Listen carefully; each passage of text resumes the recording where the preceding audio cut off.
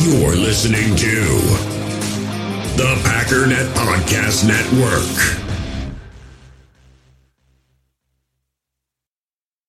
Lamont, you know I'd do anything for you. Tell her to have her face fixed.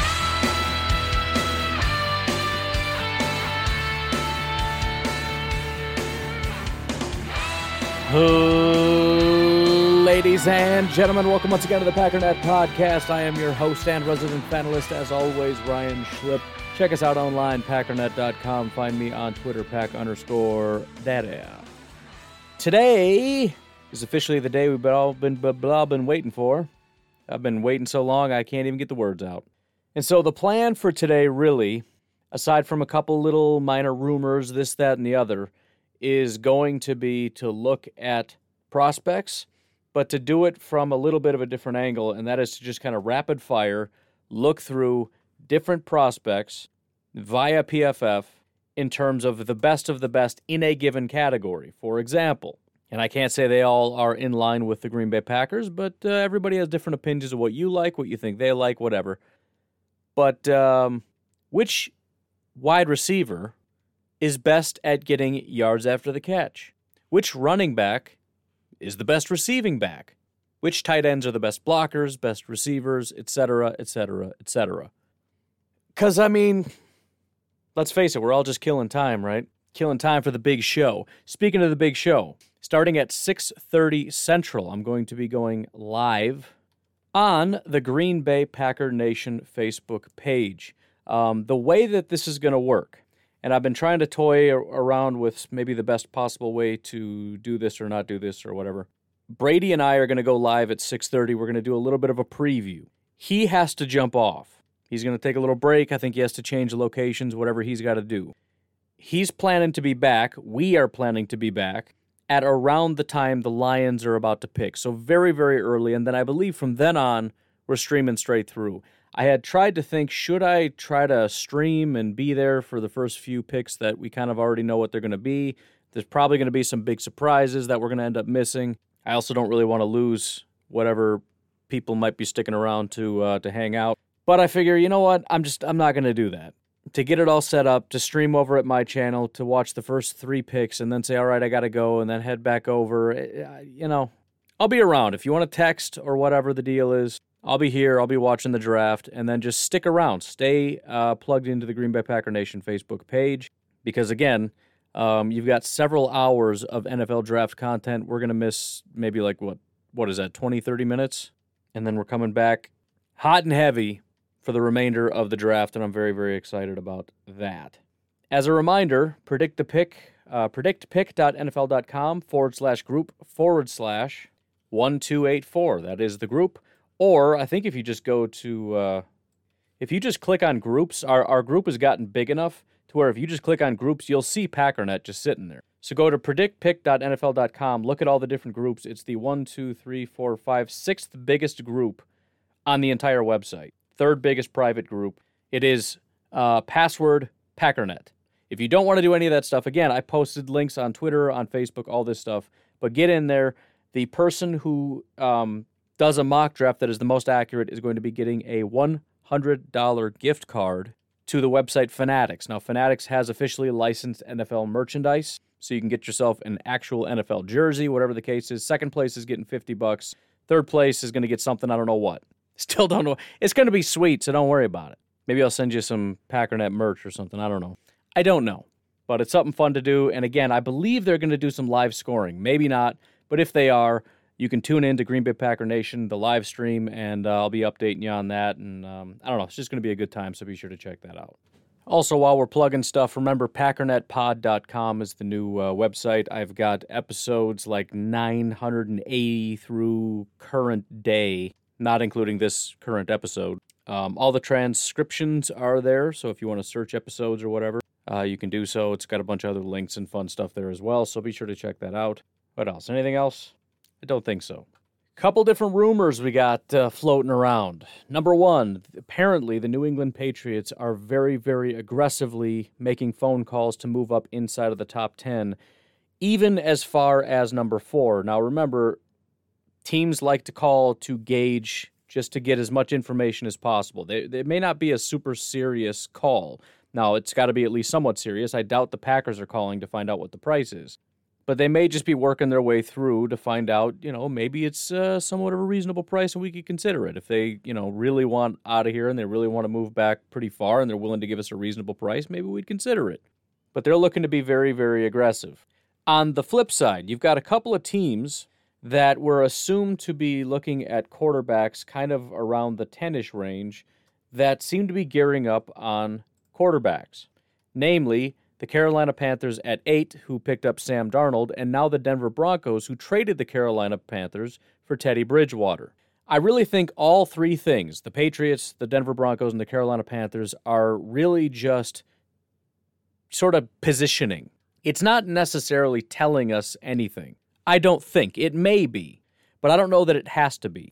I think they're putting themselves in a position so that if something falls a certain way, and every team wants to do this, you put yourself in a position so that you're ready if something happens. It's why teams call other teams. I'm sure the Packers have called other teams in the 20s or whatever, just kind of wondering, hey, what do you got going on? What are you interested in? I'm sure teams have, Jacksonville, the Jets, and Atlanta and whatnot have called the Packers like, hey, what's it going to take to get back into the round? But generally speaking, I think it's a matter of they know who they like, they know who they don't like, and we want to be able to make the best possible decision if things go a certain way. For example, Denver wants to be able to feel comfortable enough at quarterback so that if they're not in a position to get one of the quarterbacks they like, they don't have to. I don't think this necessarily means they're taking Teddy because they know they're not going to get somebody. It may be that they're starting to think that they're not. Remember, it's not just a matter of what quarterbacks. I'm not saying that all the top quarterbacks are going to be gone. They maybe don't like some of them. They might be looking at Justin Fields and saying, I'm not comfortable with his health situation. They might be looking at Trey Lance and saying, look, he might be good, but we're talking NDSU. We're talking about a guy that took a year off. We're talking about a guy that's a better runner than he is a thrower. I'm not interested. And so maybe they're in a position where they're saying, look, if Trevor or Zach or Mac is in range. In other words, if San Francisco's really not going to take Mac Jones, if they end up taking Justin Fields and shock the world, maybe we'll start making phone calls to move up and get Mac. If they go 1, 2, 3, Trevor, Zach, and Mac, then we're going to stay with what we've got at Teddy Bridgewater, which is why we traded for him. We want to at least have somebody that we can trust that maybe can get us to where we want, and we'll do what we can. We'll continue building the right way rather than reaching on a quarterback that we don't actually believe in, and then hopefully next year we can get somebody. Same thing for the Panthers. I don't think it's necessarily that they don't want a quarterback or that they wouldn't take one if they're not comfortable. But if you think about it, San Francisco moved up to 3 because they're comfortable with 3 quarterbacks. Is it possible that the other teams are also only comfortable with 3 quarterbacks? And so again, they're in a position where they probably either don't think a quarterback is going to fall to them or they think there's a good chance, but it maybe isn't, so we got to make sure that we're in the right spot. Similarly, the Patriots aren't necessarily ready, and maybe they are, but this is my assumption. They're not necessarily ready or trying right now to get up there. They're not trying to get up to 6 so that they can grab. They don't know. But just like all those other teams, let's say they really like Trey Lance. They love, that's why they went out and got Cam. They really like this mobile style of quarterback, and they like his arm, and they like all these different things, and they think they can do something special with him. If Trey falls, and by falls I mean, to late top 10-ish, and, there's been some talk about possibly Detroit wanting to get out of that spot. It's a little far, in my opinion. But remember, Detroit's in a rebuild, and they're probably not going quarterback. So, if you're talking about possibly giving me a bunch of picks in the future to move up, so stack me up with, a second round and a couple this year and then maybe a first next year or something, I don't know. Sweeten the pot to drop all the way to 15. You come up and get Lance, and we'll move back. Otherwise, again, they're just making phone calls. If the guy that they want is gone, let's say the 49ers take Lance, or the Falcons want to trade back, but they don't want to go back that far, so they trade with Denver, and Denver takes the guy they want, then New England's like, forget it. And you got Detroit or Carolina or whoever like, hey, you still want to trade? And they're like, nah, forget you.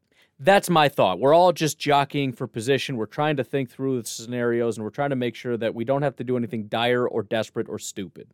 In other newsy news, Tony Pauline did his most recent mock draft.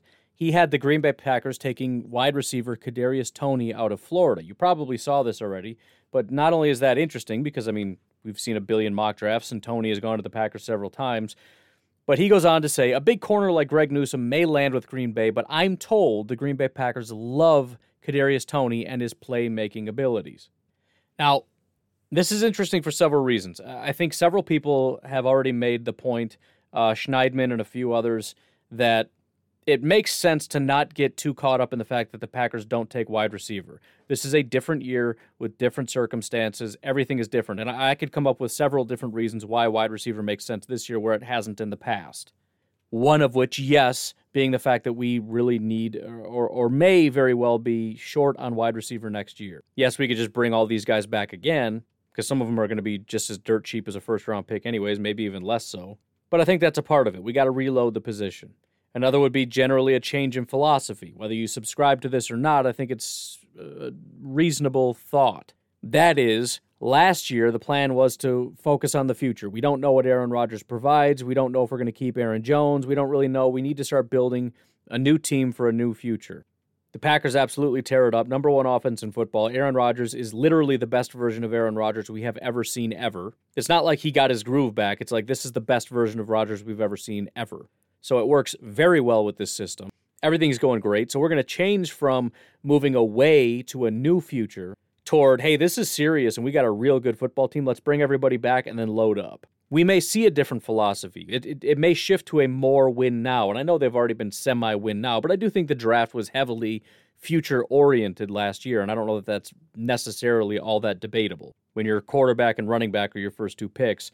And I think there could be a change in philosophy. But anyways, that then brings up the question of which wide receiver, and without going through all of them and the reasons, I think Kadarius Toney does make a good amount of sense. The other thing that I find interesting about Kadarius, although it's also the one thing that I guess is iffy about, but at the same time, he's being told the Packers love him. I had just read before I saw this report, and I'm trying to think who it was where I saw it. Obviously it wasn't Pauline, so who would it have been? I don't know. I think it was somewhere at The Athletic. Oh, I know exactly. It was, he's a Packer guy. Old school guy, been around forever. It's going to drive me nuts. I got to find it. Bob McGinn, that's who it is. And now that I found it, I might as well read it to you.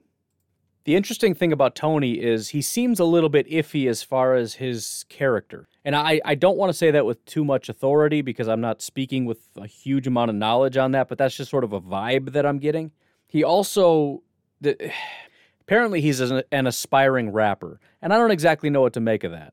You know, it's fine if you have a hobby or a side thing, right? We got guys on the team that like to play video games, board games, grilling out, side businesses, philanthropy. Why can't a guy rap? I don't know. Well, I mean, he literally can't rap. He's pretty bad at it, but that's aside from the whole. You just don't want that to be his main aspiration, I guess. But it goes beyond that. I just thought that was weird, and then I looked up his music videos, and it's like, oh no, this is not good. But that was one of the notes that he brought up from a scout. It says he's a passionate rap artist, which using artist a little fast and loose, but that's fine. But the one that really caught me was another. He does these articles ranking the receivers based on what scouts are telling him, and so he just has different blurbs from different scouts. This is one that I thought was kind of shocking. It starts off, we would never draft him, but he's a matchup nightmare for a defense as a slot. Wait a minute. Hold on. What do you mean you would never draft him? I get that there are certain people that fit a scheme or this, that, or the other thing, and maybe that's all they're talking about is he just doesn't fit our system, or maybe it's a team that's loaded with wide receiver talent or something. I don't know. But that's such a weird comment to make. We, as a group, would never draft Kadarius Toney. So he's officially off some teams' boards. And at the same time, the Packers really like the guy. It just feels like that's going to filter him closer and closer to the Green Bay Packers. He fits what the Packers like. He's got unbelievable yards after the catch ability. So he's a guy you throw a screen pass to. There's 3 guys ready to tackle him, and he somehow manages to get 8 yards out of it. That's what Kadarius Toney does. On top of that, he's actually a pretty good deep threat. So he's giving you what you get in these kind of specialist weapon-y type guys, while at the same time potentially replacing MVS. So again, it's just my guy. If I had to pick a guy, and I've kind of sat on this guy for a while, and I know a lot of people disagree. I think Sam Cosmi makes sense. Tevin Jenkins, I think, is gone. I think he would make sense. Sam Cosmi is just, when I look at it, it's like that one makes the most sense to me. And then I think, what about wide receiver? And even everything I just said, it's like, I don't think they're going to do it. But again, when you look at the information, it's like, I don't know, man. I think they might go a little heavy for now. It is a need in terms of depth, so it's technically a future pick as well as a now pick. It's a loaded wide receiver class. I mean, especially at that range, there's a bunch of wide receivers sitting there, possibly, potentially. The Packers seem to really like a guy that's right in their range, and it's also a guy that apparently a lot of other teams don't like, so he's probably going to fall to them. And if it's true they really, really like him, why not? So I don't know. I got three things in my head. Sam Cosmi makes a ton of sense to me. Kadarius Toney is really starting to just like blow up in my face. And then there's just who's the really weird pick that doesn't make any sense, but then after like a minute of thinking about it, you're like, I guess that does make sense, even though it wasn't what I was thinking, but I'll start getting excited about it. Right, that's like your Trayvon Merrick, whatever. Jason Owe, who else? Nobody really. I mean, Joe Tryon, edge rusher, possibly Creed Humphrey, Javon Holland. So I don't know. I'm excited, but here's the other thing, and I don't know if I brought this up yet or not. And again, I keep avoiding the press conference because I don't really want to get into it. But there was one big takeaway that kind of threw me for a loop, and I'd go find it, but I don't feel like listening to 45 minutes of it just to find the one clip. You probably remember it. If you didn't hear it, go back and listen to it. You'll find it. But he was asked about his penchant for trading up. And my general thought is, especially when we're talking small sample sizes, there's usually nothing more to it than coincidence. Teams have a philosophy, and it just sort of happens to be that if certain things fall a certain way, the board, the philosophy, the general understanding is we should probably move up and do it. It just so happens that that's kind of what happened in the past. Now, obviously, you've got people like Ted Thompson who are a little bit different, a little bit more conservative. They're less willing to give up the picks because they're too attached to the picks. Obviously, we know that this is a different GM that we have now in Brian Gutekunst. He's a little bit more aggressive, so he's more willing if the board says we should trade up to do it, whereas Ted would be like, I know that the board says to trade up, but I'm going to hang back. We'll see how it goes, and then we'll probably trade back because these picks are all trash. The thing that was interesting to me, though, was the way he answered that, and it was awesome to hear because you forget that it's not just that Brian Gutekunst has a job and his job is to be the Packers GM. He is a Packers fan. He is a fan of the Green Bay Packers just like all of us. He is a fan of these prospects just like all of us, and he falls in love with prospects just like we do. But he made it very clear that he absolutely falls in love with prospects. And I think the trading up thing, it made me think that it's very possible that this may be a trend. Not that he's going to do it just to do it, but again, it's all about what you're willing to do compared to it's the pros and the cons, right? Ted is very attached to picks, so he doesn't want to give them up, whereas I think Gutekunst is very attached to players. And he even laid it out and said something to the effect of, when you're sitting there and you're watching these guys that you've fallen in love with slowly go one after the other off the board that you really, really want, it's painful. And eventually you get down to only having one or two guys left on your board, and I can't not just go up and get them. Again, Ted's looking at that going, shucks, oh well. I think Goot's looking at that going, we can't let him go. And he's got guys in the room that are like, I mean, it sucks, but maybe we just let him go, I mean, they might still fall to us. You don't know that he's going to be gone. We shouldn't be giving up so many picks, man. We got a lot of needs, and Goot's just like, no, man, I love that guy. Like he's just passionate about these guys, and he really wants to get them in here. Now, again, it all is going to come to, I'm not saying we're going to trade up because it all depends on the way things go. If they really, really like 5 guys and there's 6 picks left, they're probably not trading up. If they really, really like 2 guys and there's 8 picks left, they might start making phone calls. Kind of find that sweet spot where it's like, we're at 29, let's call somebody at 25, see what it's going to take to get up there, and then we'll kind of hold off and see if one of these guys makes it there. If one of these guys does make it to 25, we pull the trigger and we take the best one. Something to that effect. But it was interesting hearing him say that because it kind of changed my opinion on it, where it's just complete happenstance to this guy is just passionate about guys and he can't let them go. I'm sure he will in certain circumstances. He's not going to be reckless, but he's nowhere near as attached to picks as Ted Thompson was, and he would rather use the capital to move up and get guys that he's passionate about, that he really has fallen in love with as far as their ability to help this team, than he is about a random third-round pick or whatever. So I found that to be very interesting. Anyways, why don't we just take a break here, and then we'll kind of launch into the whole checking on the prospects and whatnot. The one other thing I did want to mention is Patreon. I have been uploading these episodes, so I'm recording at night. It is 9:41 p.m. I'm very tired, not quite acclimated to this whole new situation. But when I'm done here, I will upload it directly to Patreon. So if you're up at 10 o'clock at night, 11 o'clock, whatever time it is, and you feel like listening to the podcast, it's right there waiting for you. Otherwise, it will be scheduled. It's also ad-free because the ads kind of run through the hosting stuff, and that all gets entered in digitally somewhere off in Never Land. I don't put any of that stuff in there. So when I upload the audio, it's just the show. So if you want ad-free and early, you can go to patreon.com/pack_daddy. You can join for as little as $1 per month to get ad-free early podcasts, or if you just feel like listening to it tomorrow, you can go on there and listen to it, again, ad-free. Speaking of Patreon, thank you very much to Bearded Buck Outdoors. Be sure to check out Jacob's company. He's got some beard maintenance, beard grooming. It is a Wisconsin-based company, and he's also a loyal listener to the show and helps me out with a ton of stuff, so I would love it if you have a beard and you're buying beard oils and combs and everything else, if you wouldn't mind checking out his website and possibly buying from him. Also, big shout out to Austin Kelly for jumping in on Patreon. We lost somebody, but we gained 2 more. We're coming back strong. That puts us at just 8 patrons away from my goal. The goal was before the start of the season. I'm kind of thinking at this rate, let's try to do it before I get moved into my new house. How does that sound? June 7th is my closing date on the house. If we can get 8 more patrons, that would be fantastic. Otherwise, why don't we just take a break, and we'll be right back. In the hobby, it's not easy being a fan of ripping packs or repacks. We get all hyped up thinking we're going to get some high-value Jordan Love card, but with zero transparency on available cards and hit rates, it's all just a shot in the dark. Until now. Introducing Slab Packs from ArenaClub.com, the only repack that provides real value, a complete view on all possible cards, and clear hit rates for each one. Now when I buy Slab Packs on Arena Club, it finally feels like I know what I'm getting. And honestly, the best thing for me and my son is the fact that we're kind of novices into this. When I walk into a card shop with my son, and a card says it costs $40, kind of just taking his word for it that that's a good value. So I appreciate the transparency on grading, as well as just getting excited about seeing what you could potentially get. Right now, you can get 10% off your first purchase by going to arenaclub.com/packdaddy. Wow, that's crazy offer. 10% off a $400 slab pack. That's $40 right there.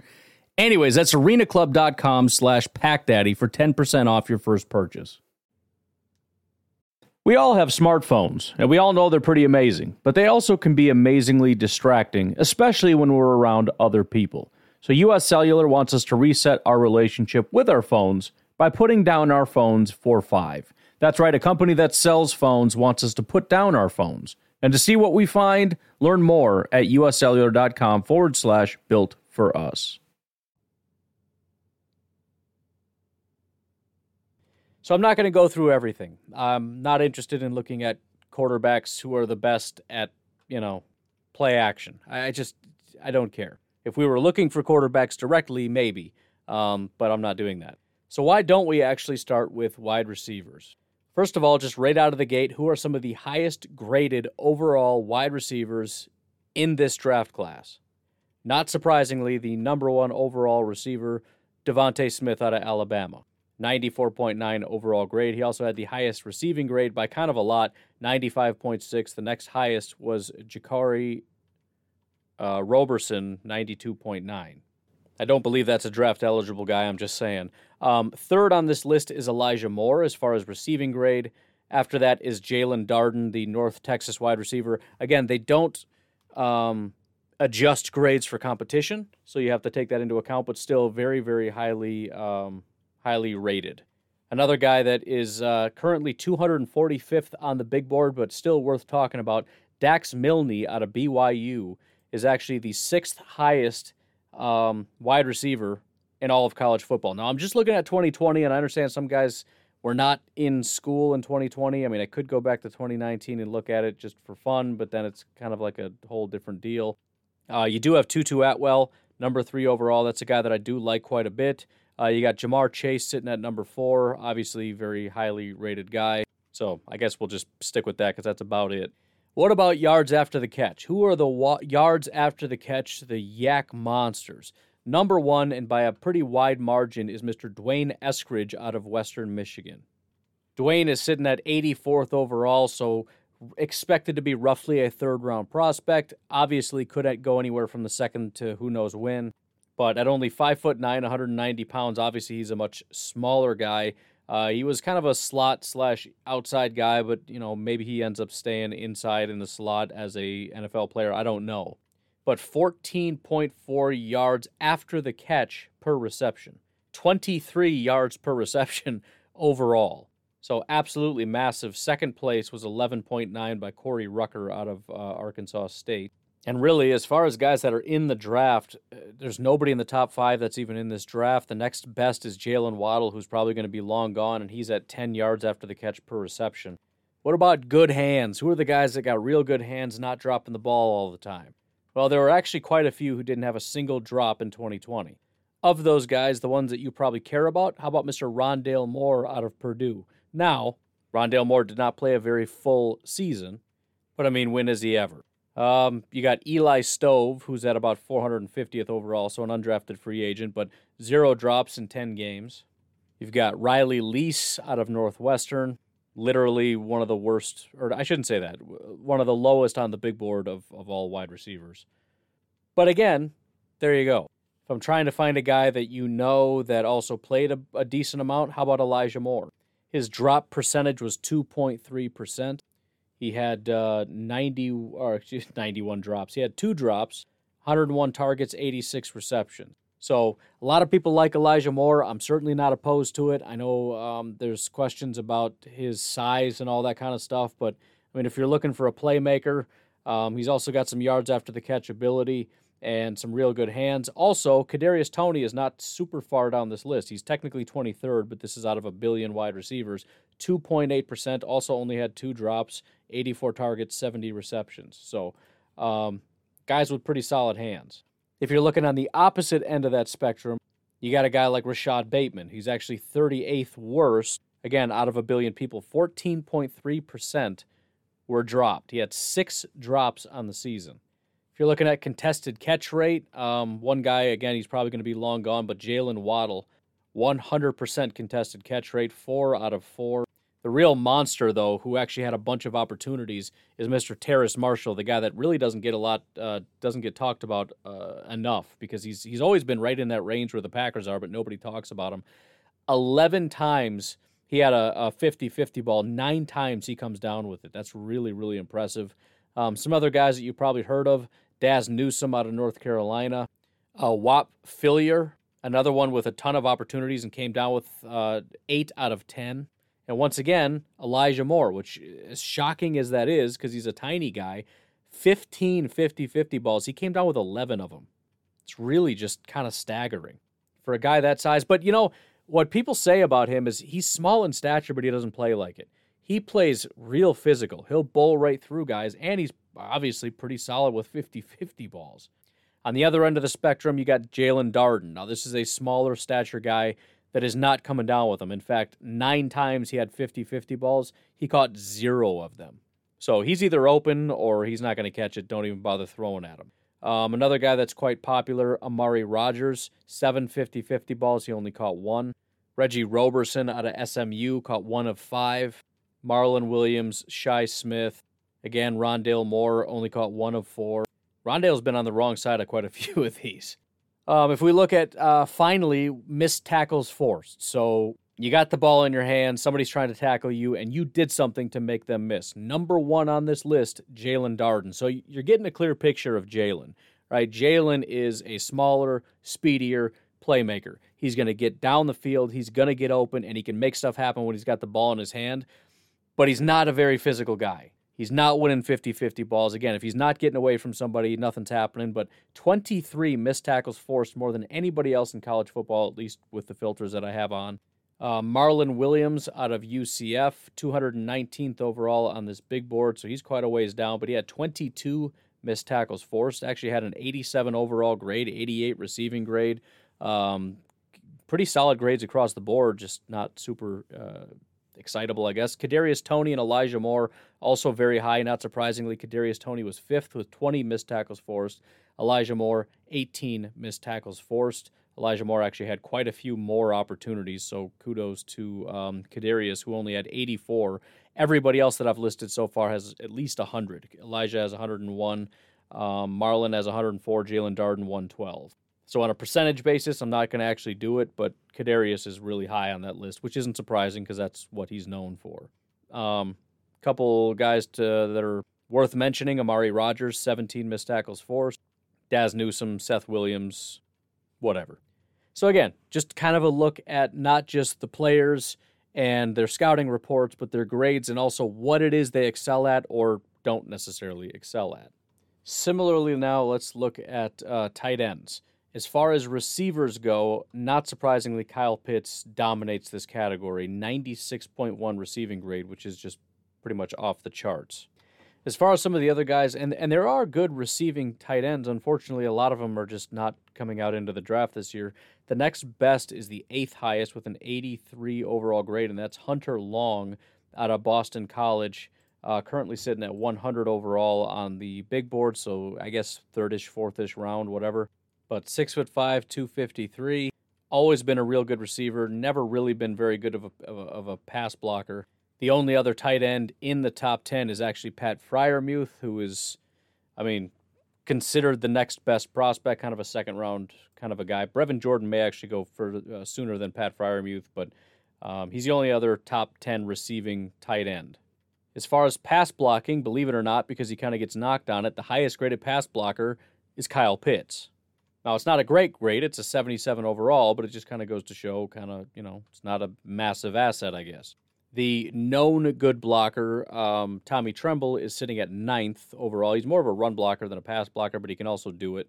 As far as yards after the catch guys, who are the ones that catch it and make something happen after the fact, the highest that's in the draft is actually Brevin Jordan, who's a guy that I kind of like quite a bit. 9.3 yards after the catch per reception. After that, you got Kenny Yeboah out of Ole Miss.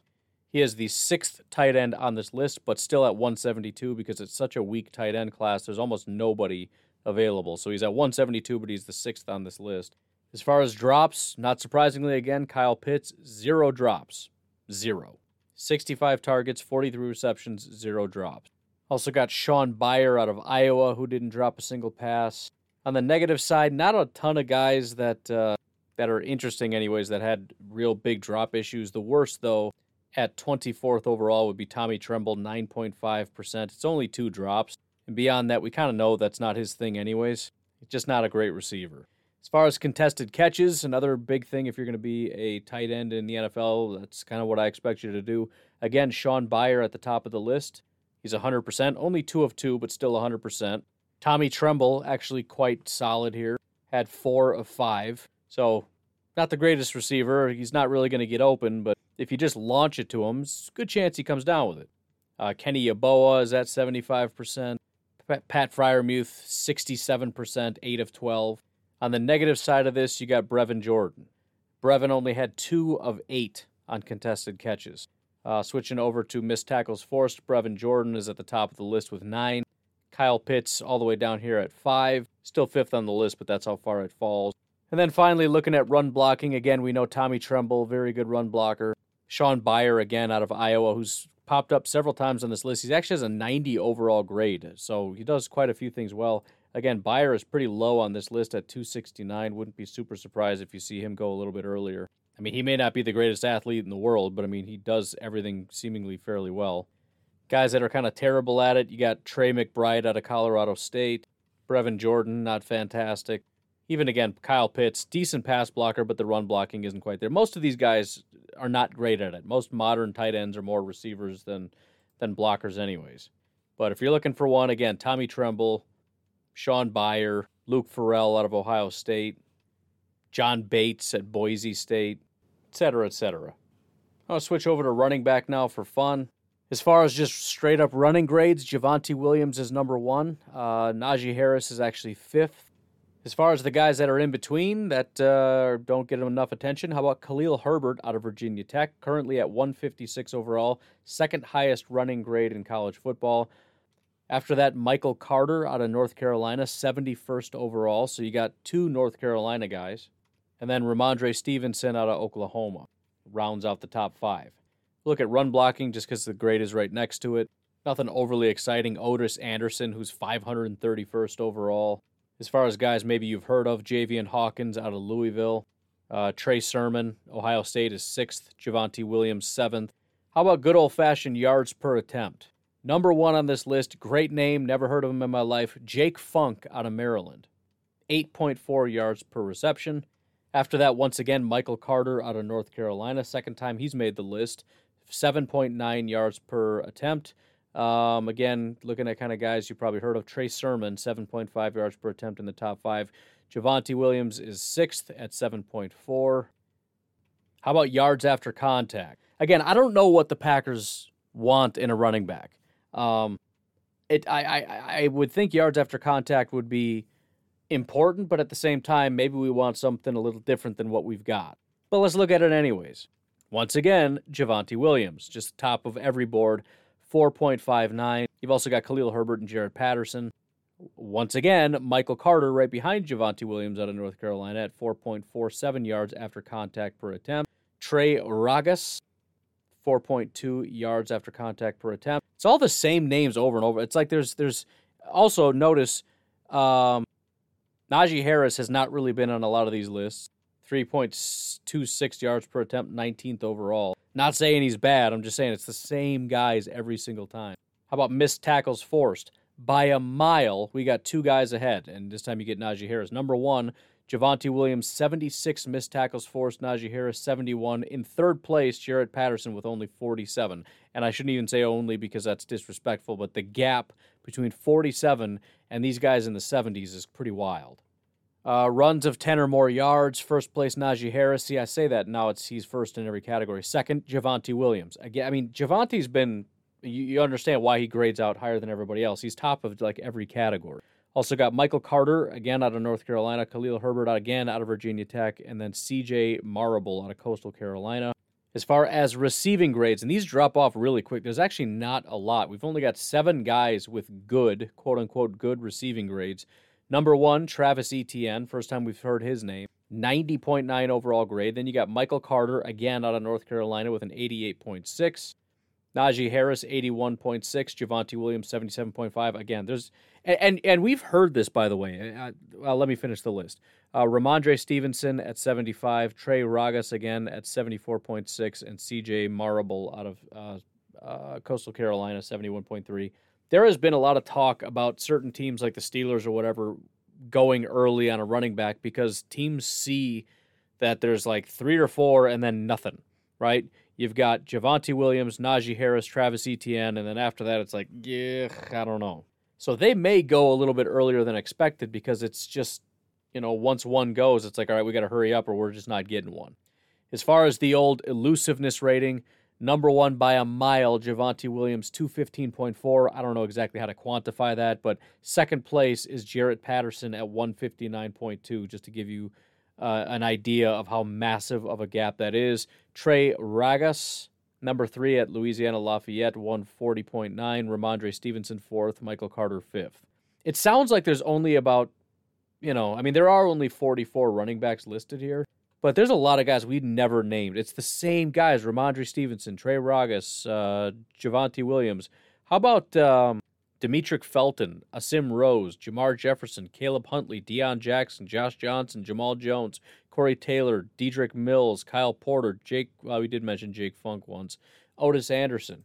These names never came up once. It seems like there's only a handful of guys. There's not. There's just like 5, 6, 7 guys that pop up in the top every single time. So, again, that's not to say that some of these guys can't be somewhat good at some things. If you look at running grades, almost every single one of them grades out really well. In fact, out of 44 guys, 39 had 70 or higher running grades.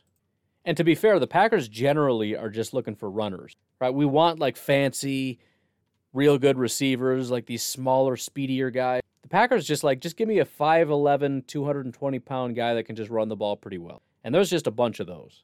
Offensive line, I'm just going to keep it real simple. Run blockers and pass blockers. Tackles, Brady Christensen is top of the board. He's been number one kind of across the board. You can take into account scheme and all kinds of different things, but it just is what it is. He grades out really well. Then you got Christian Darrisaw, Tevin Jenkins, Coyote Awosika out of Buffalo, currently sitting at 284th overall. The next that I can actually see that is in the draft is Liam Eichenberg at 5th. Sam Cosme comes in at 8th, Leatherwood at 9th. On and on she goes. Sorry if I said that wrong. That was run blocking. This is pass blocking. Again, Brady Christensen, Christian Darrisaw, Sam Cosme at 3. Parker Ferguson is 5th. He's dead last on this list of tackles at 532. Looking at guards, I don't know. Run blocking, you got Tristan Hogue out of BYU. Aaron Banks is 10th with an 82 overall, which is pretty solid. Ben Cleveland, 77. Tommy Kramer, we're all the way down to 14th now. Pass blocking, you got Ben Cleveland, number 2, 86.2. Followed by Jack Anderson, Nolan Laufenberg, and Jordan Meredith. Centers, run blocking, you got Landon Dickerson, number 1 at a 92.8 overall. Creed Humphrey is 4th with an 84 overall. And then strangely enough, pass blocking is kind of lacking here. The first guy is 3rd on this list, Rye Schneider, out of OSU, 543rd overall on the big board. Only a 79.5. If we look at guys that we actually know, Landon Dickerson had a 76.2. He was 7th. Creed Humphrey, 10th at a 68.9 pass blocking grade. So not overly impressive with that. Flipping over now to defense. Look at some defensive tackle grades. Number 1 overall defensive tackle grades. We'll go in order here. Milton Williams, number 1 out of Louisiana Tech. Alim McNeil, number 2. Christian Barmore, number 3. A name we're not super familiar with, O'Brien Goodson out of Memphis. And then my man Tommy Togiai coming in 5th. Again, this is overall grades. If you're looking for dominant run defenders, not surprisingly, number 1, Alim McNeil, who is a bigger nose tackle type. Milton Williams, again, Louisiana Tech, number 2. O'Brady Goodson, again, number 3. Tommy Togiai, again, number 4. And then a new name to the list, again, kind of further down the list at 232 overall, Taquan Graham, defensive lineman out of Texas. Pass rush, which is much harder to come by, out of, we got about 50-ish guys here that are supposed 2021 guys that played in 2020 and played a decent amount of snaps. 16 of them have at least good pass rushing grades. Number 1, Christian Barmore. Number 2, Milton Williams, who's just great at everything. Number 3, O'Brien Goodson, again, out of Memphis. Number 4, Daniel Arkabong. Number 5, actually, Alim McNeil. Now, we talked about him a little bit. His statistics are not all that great. 12 pressures out of 262 is like 4% or something, not fantastic. However, if he grades out well, it's entirely possible that you're looking at a guy that just eats up a ton of double teams or whatever, and that if he actually gets one-on-one opportunities, he could be quite solid. If that's the case, this guy's a first-round prospect. I don't think that is, but anytime you get these big, giant 330-pound nose tackles that can throw people out of the way in pass rush, they're first-round prospects. In terms of statistics, guys with just massive pressure numbers, Christian Barmore had 39 overall. Milton Williams, number 2. I wish I had different names for you, but Milton Williams with 30. You got Jonathan Marshall out of Arkansas, 226 on the big board. Osa Odigizua, defensive lineman out of UCLA, 116 on the big board, had 25 pressures. And then again, Tommy Togiai, who did not have a lot of opportunities, which is why this is quite an impressive stat. 24, the 5th most. Again, there's quite a few filters here, but 5th most pressures of any defensive lineman. He only had 291 total attempts. The other guys, not even attempts, we're talking total snaps. 450, 633 for Jonathan Marshall, 493 for Milton Williams, 478 for Christian Barmore. Barmore also led in sacks with 8. Tackling, which is, of course, pretty important, especially if we're talking run defense, missed tackle percentages. Guys that are real low, Alim McNeil, 3.8%. Tommy Togiai is 3rd with 4%. O'Brien Goodson, again on this list, real low. Couple guys to watch out for. Lorenzo Neal, defensive lineman out of Purdue, 348 on the big board. 33% missed tackles. That's pretty crazy to me. 15 opportunities, he missed 5 of them. Flipping over now to edge rushers, the top guy that's actually draft eligible, Ronnie Perkins, edge rusher out of Oklahoma, 90.4 overall grade, followed by Aziz Ojulari, Sorry, actually, I skipped Raymond Johnson at 536 overall on the big board here. I was looking in the wrong category. Teron Jackson out of Coastal Carolina, 253 on the big board. He is third overall. Then you got Cam Sample out of Tulane, who rounds out the top 5. In terms of run defense, Ronnie Perkins, number 1. Jason Oweh, number 2. Raymond Johnson, number 3. Patrick Jones out of Pittsburgh is number 4, and Cam Sample is number 5. Then, of course, most important, pass rush. Azeez Ojulari is number 1, 91.7 overall pass rush grade. Jordan Smith out of UAB is number 2 with a 91.4 overall grade. Wyatt Hubert out of Kansas State, 268 on the big board, is number 3 with a 90.8 overall grade. Ronnie Perkins with a 90.4. Cam Sample with a 90.4. Jonathan Cooper with a 90.4. They're all tied for 4th place as pass rushers. Other guys with 90 overall grades, you got Raymond Johnson, who we've talked about several times, Teron Jackson out of Coastal Carolina, Peyton Turner out of Houston, and Rashad Weaver out of Pittsburgh, all with elite pass rushing grades. In terms of statistics, Teron Jackson out of Coastal Carolina, 59 pressures, 445 attempts. Jordan Smith out of UAB, 50 pressures. Raymond Johnson, 49. Cam Sample, 48. Rashad Weaver, 48. 3 of the guys had 10 sacks. Patrick Johnson out of Tulane, Wyatt Hubert, Kansas State, and Rashad Weaver. As far as guys that don't miss tackles, Cam Sample, again, third at 5.7 missed tackle percentage. Jason Oweh, also very low on this list, 7.9. Just kind of skipping around to guys that we probably know. Joseph Asai out of Texas is 12.5. It's kind of middling. Guys that are a little bit high, Dayo Odenigbo out of Vanderbilt, 29% missed tackle rate. Wyatt Hubert, who we've mentioned several times, 29. Dalen Hayes out of Notre Dame, 26%. Shaka Toney, 24%. Chris Rumpf, 23%. So not super fantastic. Probably should look at coverage, because why not? Quincy Roche out of Miami, Florida, with an 88.9 coverage grade. Malcolm Kuntz, 83.6. Josh Kando, 81. Zach Daw, 78.9. And Teron Jackson rounding out the top 5, 76.1. It's actually a decent amount of guys that can drop into coverage. 14 out of, let's see how many we got here. 14 out of 61 are competent, I guess. Hamilcar Rashed is not one of them, 38.8. He's absolute bottom of the barrel. Same with Joseph Asai, Wyatt Hubert, Jason Oweh, Patrick Johnson, Ronnie Perkins. I mean, if that's going to be a component, this matters, right? Ronnie Perkins, I mean, if he's just horrible at it, or Hamilcar Rashed, probably not super interested, but I wouldn't think that should be a deterrent. Making progress. Moving on to linebacker, top guys, number 1 overall grade, Zaven Collins. Justin Hilliard coming in at 3. Antoine Simmons at 4, 388 overall. Mr. Jamin Davis, 5th out of Kentucky. Looking at the top run defenders, Antoine Simmons again out of Michigan State. Grant Stewart out of Houston. Jamin Davis out of Kentucky. John Radigan out of Army. And Amen Ogbongbonyinyam out of Oklahoma State. Best tackling tight ends, Jake Hansen, Nick Neiman, Cam McGrone, Monty Rice, and again, Mr. Jamin Davis. Best pass rushing linebackers, Zaven Collins, number 1, Aaron Pierce, number 2, Jake Hansen, number 3, Isaiah Kaufusi, number 4, Monty Rice, number 5. And then finally, and possibly most importantly, coverage linebackers. Again, number 1, Zaven Collins. Keep in mind, Tulsa is a smaller school, so he's very dominant, but would he be that dominant if he played for, LSU? Speaking of, Jabril Cox, number 3, Jarrell White, number 2, Jeremiah Owusu-Koramoah, 5th, Justin Hilliard, 5th. My brain's fried. You get the idea. 4th and 5th. Tackling, obviously a very important part of this. Cam McGrone, who is every bit a Jake Ryan linebacker, 0 missed tackles.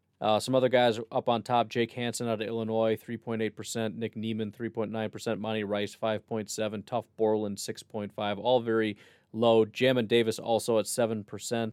Guys who are a little bit too high on this list that we actually care about. Patty Fisher is a little bit high. Jeremiah Owusu-Koramoah is actually 15.2%, which is a little bit high. Zaven Collins, 26, 13.3%. Jabril Cox, also 13.3%. Looking at stops, which are tackles that were a negative play for the offense.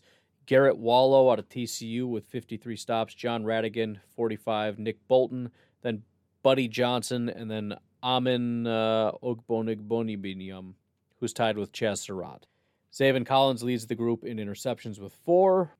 Jamin Davis, Jabril Cox, each with 3. I think that's good enough for that.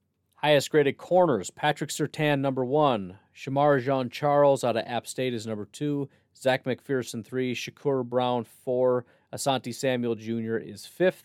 Greg Newsome, for those curious, is 7th on this list. I guess we'll go through the top 10 since it's pretty interesting. Rodarius Williams is 6th. Greg Newsome, 7th. Elijah Griffin, 8th. Bryce Thompson, 9th. And Fedi Melifonwu is 10th. We'll just skip right over to coverage because who cares about anything but that. Patrick Surtain, 1. Zach McPherson, 2. Shamar Jean-Charles, 3. Shakur Brown, 4. Greg Newsome is 5. Asante Samuel, 6. Marlon Character, 7. Elijah Griffin, 8. Rodarius Williams, 9. Fedi Melifonwu is 10. As far as run defense, there's 4 guys that are quite good at it. Patrick Surtain, again, top of every list. Brandon Echols, Shamar Jean-Charles, and Aaron Robinson are 4 very good run defenders. As far as reception percentage, and I'll just keep it to guys that we're more familiar with, J.C. Horn, only 33%, 8 receptions on 24 targets. Greg Newsome, only 12 receptions on 34 targets. Not super great reception percentage, which what we're looking at is, for those that aren't following with what I'm saying, when they get thrown at, the receiver catches it, which is a bad thing. Israel Makawamu is second worst, 12 of 14. That's about it. I mean, it's about Nate Hobbs, A.J. Parker, Avery Williams, whatever. Yards per reception. Greg Newsome is actually doing quite well on these lists. Only 7.8 yards per reception. That's the second lowest of the entire group. Eric Stokes is 5th on the list with 9.1. Asante Samuel 6th at 9.4. Trill Williams 9.5. And that'll be enough of that. As far as on the negative side, Benjamin St-Juste at 16.7. Israel Makawamu 16. Cam Bynum 15. Touchdowns, guys that gave up 0 touchdowns on the season. We'll just give them all props. Avery Williams, Lorenzo Burns, Chris Wilcox, Rodarius Williams, Keith Taylor, Elijah Griffin, and yes, Mr. Greg Newsome. The guy that gave up the most touchdowns on the season with 7 is Sean Wade out of Ohio State. The next highest was 5, given up by Tyson Campbell and Jason Pinnock. Interception leader with 5 is Shakur Brown. 4 interceptions to Calvin Joseph, Eric Stokes, and Zach McPherson. The no interception club is far too big to even worry about. Massive props to Shamar Jean-Charles with 16 pass breakups on the season. Next highest was 9 with Patrick Surtain. That's a massive number of pass breakups. 8 pass breakups by Michael Carter, Aaron Robinson, and Marlon Character. 7 to Emmanuel Dabney, Greg Newsome, and Fedi Melifonwu. Nobody of serious stature with 0 pass breakups except the guy that I was saying for a long time I liked that I just can't defend anymore because of he's on the bottom of all these lists, Mr. Israel Makawamu. And then here you go, for those looking to get excited about Greg Newsome, lowest passer rating of the entire crew, 31.7, number 1 overall is Mr. Greg Newsome. 41.5 to Elijah Griffin, 43.6 Eric Stokes, Trey Brown at 46.2, Asante Samuel 46.2. Looking at the worst, obviously Mr. Israel Makawamu is 5th on this list at 118.8. Sean Wade also not very good at 118.4. Tyson Campbell at 114.4. Who else do we care about here? Benjamin St-Juste, I guess, at 102. Anybody else over the 100 club? Not really. I mean, there's a bunch, but nobody that I care to read about. And finally, safety. And yes, I'm done after safety. We're not doing special teams because I'm just completely burned out. Should have known this was going to take forever. And again, this does not even include guys that skipped out on 2019. I'm just looking at who did what in 2020. You want to figure out that it's too much. Highest graded safeties. Elijah Molden is number 1 out of Washington. Again, I'm just going to skip some of these names that we probably aren't super familiar with. But Richie Grant is 5th. He's a projected second-round pick, as well as Divine Diablo, 6th. Best overall run defenders, Richie Grant, number 1 with an elite grade, 90.0. DeMar Hamlin, 87.2. Troy Warner, 84.5. Ben DeLuca, 83.6. Chris Brown, 81.7. And finally, Eric Burrell, 80.9 out of Wisconsin. Those are the top-tier run-defending safeties of the group. Best tacklers, Jamie Sherwood, Nick Pickett, Devon Key, Jordan Peters, Isaiah Hayes, Richie Grant again at 6th overall, and Ben DeLuca. Best pass rushing safeties, if you're looking for a little extra juice. Not a lot of guys' names that I'm even familiar with. Jacoby Stevens, Thomas Leggett, Dwayne Johnson. Not The Rock, I'm assuming, but maybe. Just not a lot going on here. But finally, coverage. Talanoa Hufanga, Trey Norwood, Elijah Molden at 3, Devon Key at 4, and Divine Diablo at 5. We might as well add in Jamar Johnson because he's also in the 80 club. Looking at pressure statistics, Jacoby Stevens out of LSU, 12 pressures. Second highest is Hufanga out of USC with 8, and then it's all downhill from there. Sacks, Hufanga had 4, that's number 1. Interception leaders, Trey Norwood with 5, Hufanga with 4, Jamar Johnson with 4, and Divine Diablo with 4. Pass breakups, we get Mr. Trayvon Moehrig here with 8 pass breakups, Damar Hamlin with 7. The no touchdown club, Dwayne Johnson, Brennan Thiemann, Cedric Stone, Derek Forrest, Elijah Molden, Devon Key, Jamar Johnson, and Marcus Murphy. Lowest passer rating when targeted, Jamar Johnson, Richie Grant, Derek Forrest, Elijah Molden, and Troy Warner with the top 5. And I think that's good enough. Again, it's just kind of giving you a little bit more specifics on who does what well. And now that we got a big old pile of names, you can take out your pen and paper, scratch down the guys that you like, the guys you don't like, because tonight we're getting after it. And to be honest, a lot of this information is going to be more useful probably day 2, day 3, because round 1 we already know what we like and don't like or whatever. Plus, if you just jump on the stream, I'll give you all the information you need to know after the Packers make the pick. So just make sure you're there and we'll talk about it. But I absolutely need to go to bed. It's 11 o'clock. This took forever. You folks have yourselves a fantastic day.